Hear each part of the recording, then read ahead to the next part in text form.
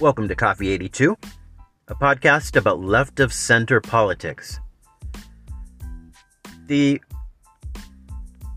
election of Barack Obama 13 years ago was supposed to bring, or expected to bring, new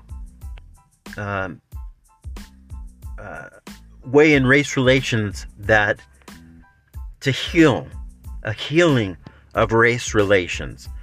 But instead, in certain instances, it has done the exact opposite. Now, in my opinion, Barack Obama is the best president of my lifetime, and coming in second is his vice president, but that's my opinion. But the point is, the election of Barack Obama brought forth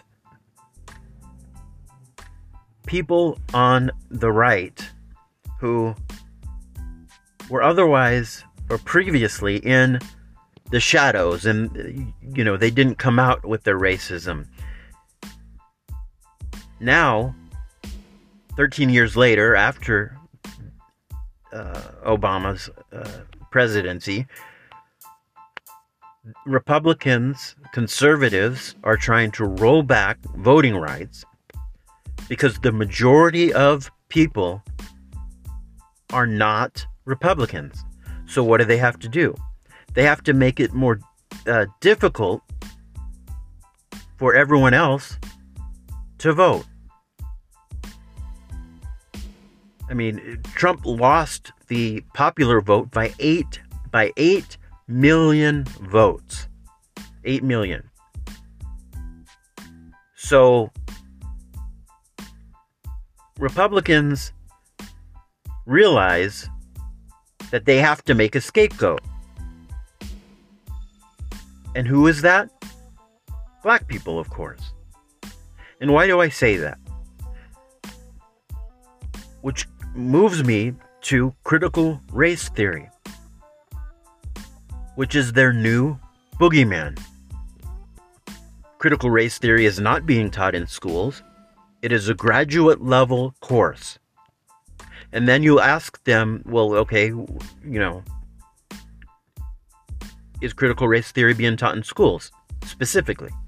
They'll say no, but the elements of critical race theory are, or things that are making white people feel as oppressors and blacks feel oppressed, and this is the kind of verbiage that they are using. The majority of the time, it is not true. This is not being taught in schools. There may be anecdotal evidence of certain, teachers trying to have, certain readings or etc., which may be inappropriate. But that is not the entire education system as a whole. But what we also have to understand is that this movement, this anti-critical race theory movement, is being well funded.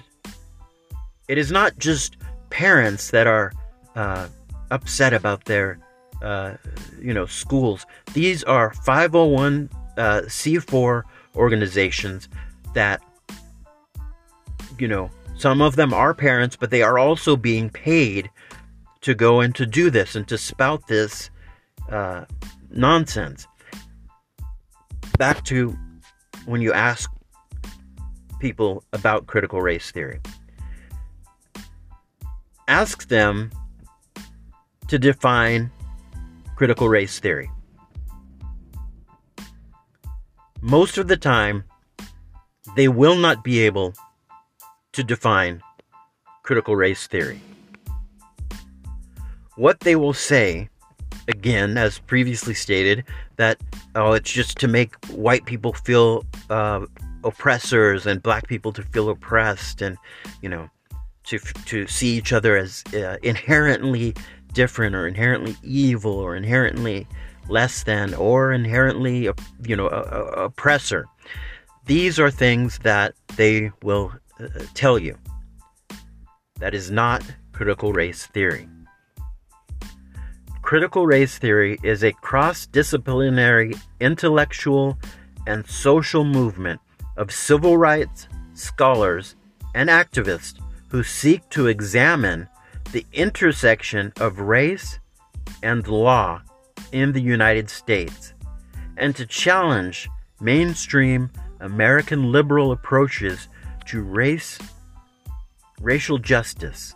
For example, the CRT conceptual framework is one way to study how and why U.S. courts give more lenient punishments to drug dealers from some races than drug dealers in other races.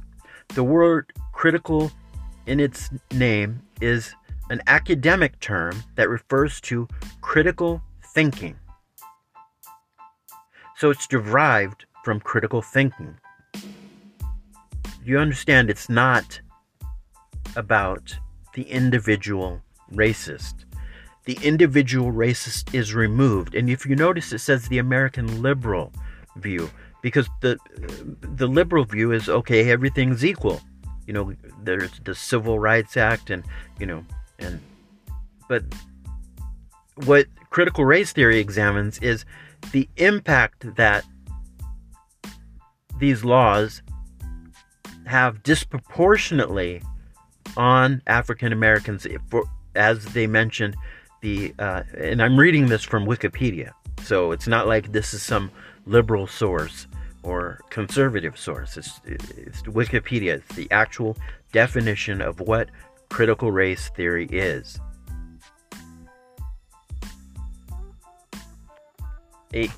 Also, on a side note, a 2017 article that I read in the New York Times, a Harvard study shows that Republican judges sentence black defendants to longer prison terms than their white counterparts.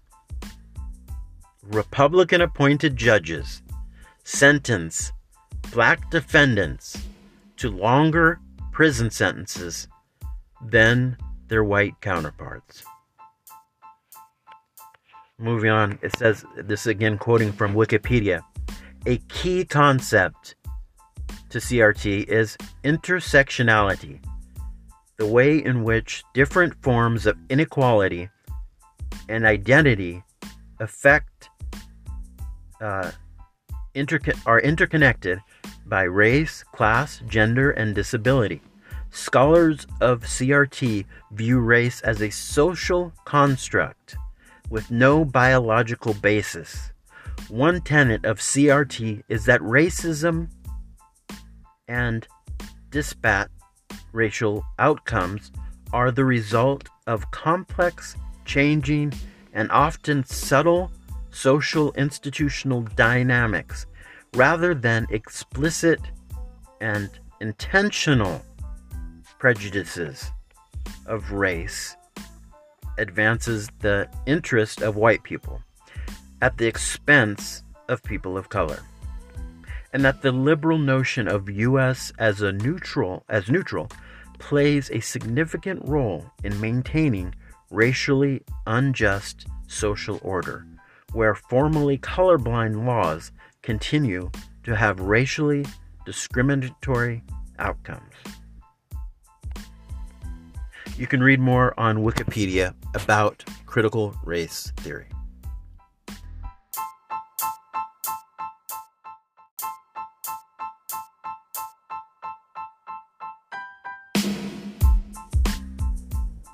Welcome to Coffee 82, a podcast about left-of-center politics. Biden's first year in office saw a first-year record with 6 million jobs added, and that is obviously big news for the Biden administration, but the employers, or the article from CNN goes on to say, employers added a record 6.6 million new jobs during Joe Biden's first 12 months in office. By far the strongest of any president in their first year in office. The unexpected strength of the January jobs report, alongside some revisions in readings for November and December, pushed Biden over the 6 million mark. But he could have claimed that distinction even without them, without the adjustments for December or November and December. The previous record holder was Jimmy Carter, who saw a gain of 3.9 million jobs in his first 12 months in office. By comparison, Donald Trump's first 12 months in office saw a gain of only 2 million jobs. So Biden, his first year in office, 6 million jobs. Trump, who was supposed to be the great negotiator, he can do anything, he can make deals, he got 2 million jobs. So that should tell you something about that Donald Trump is a fraud, and that the last two strongest job growths during the first year in office was under Democrats, not Republicans.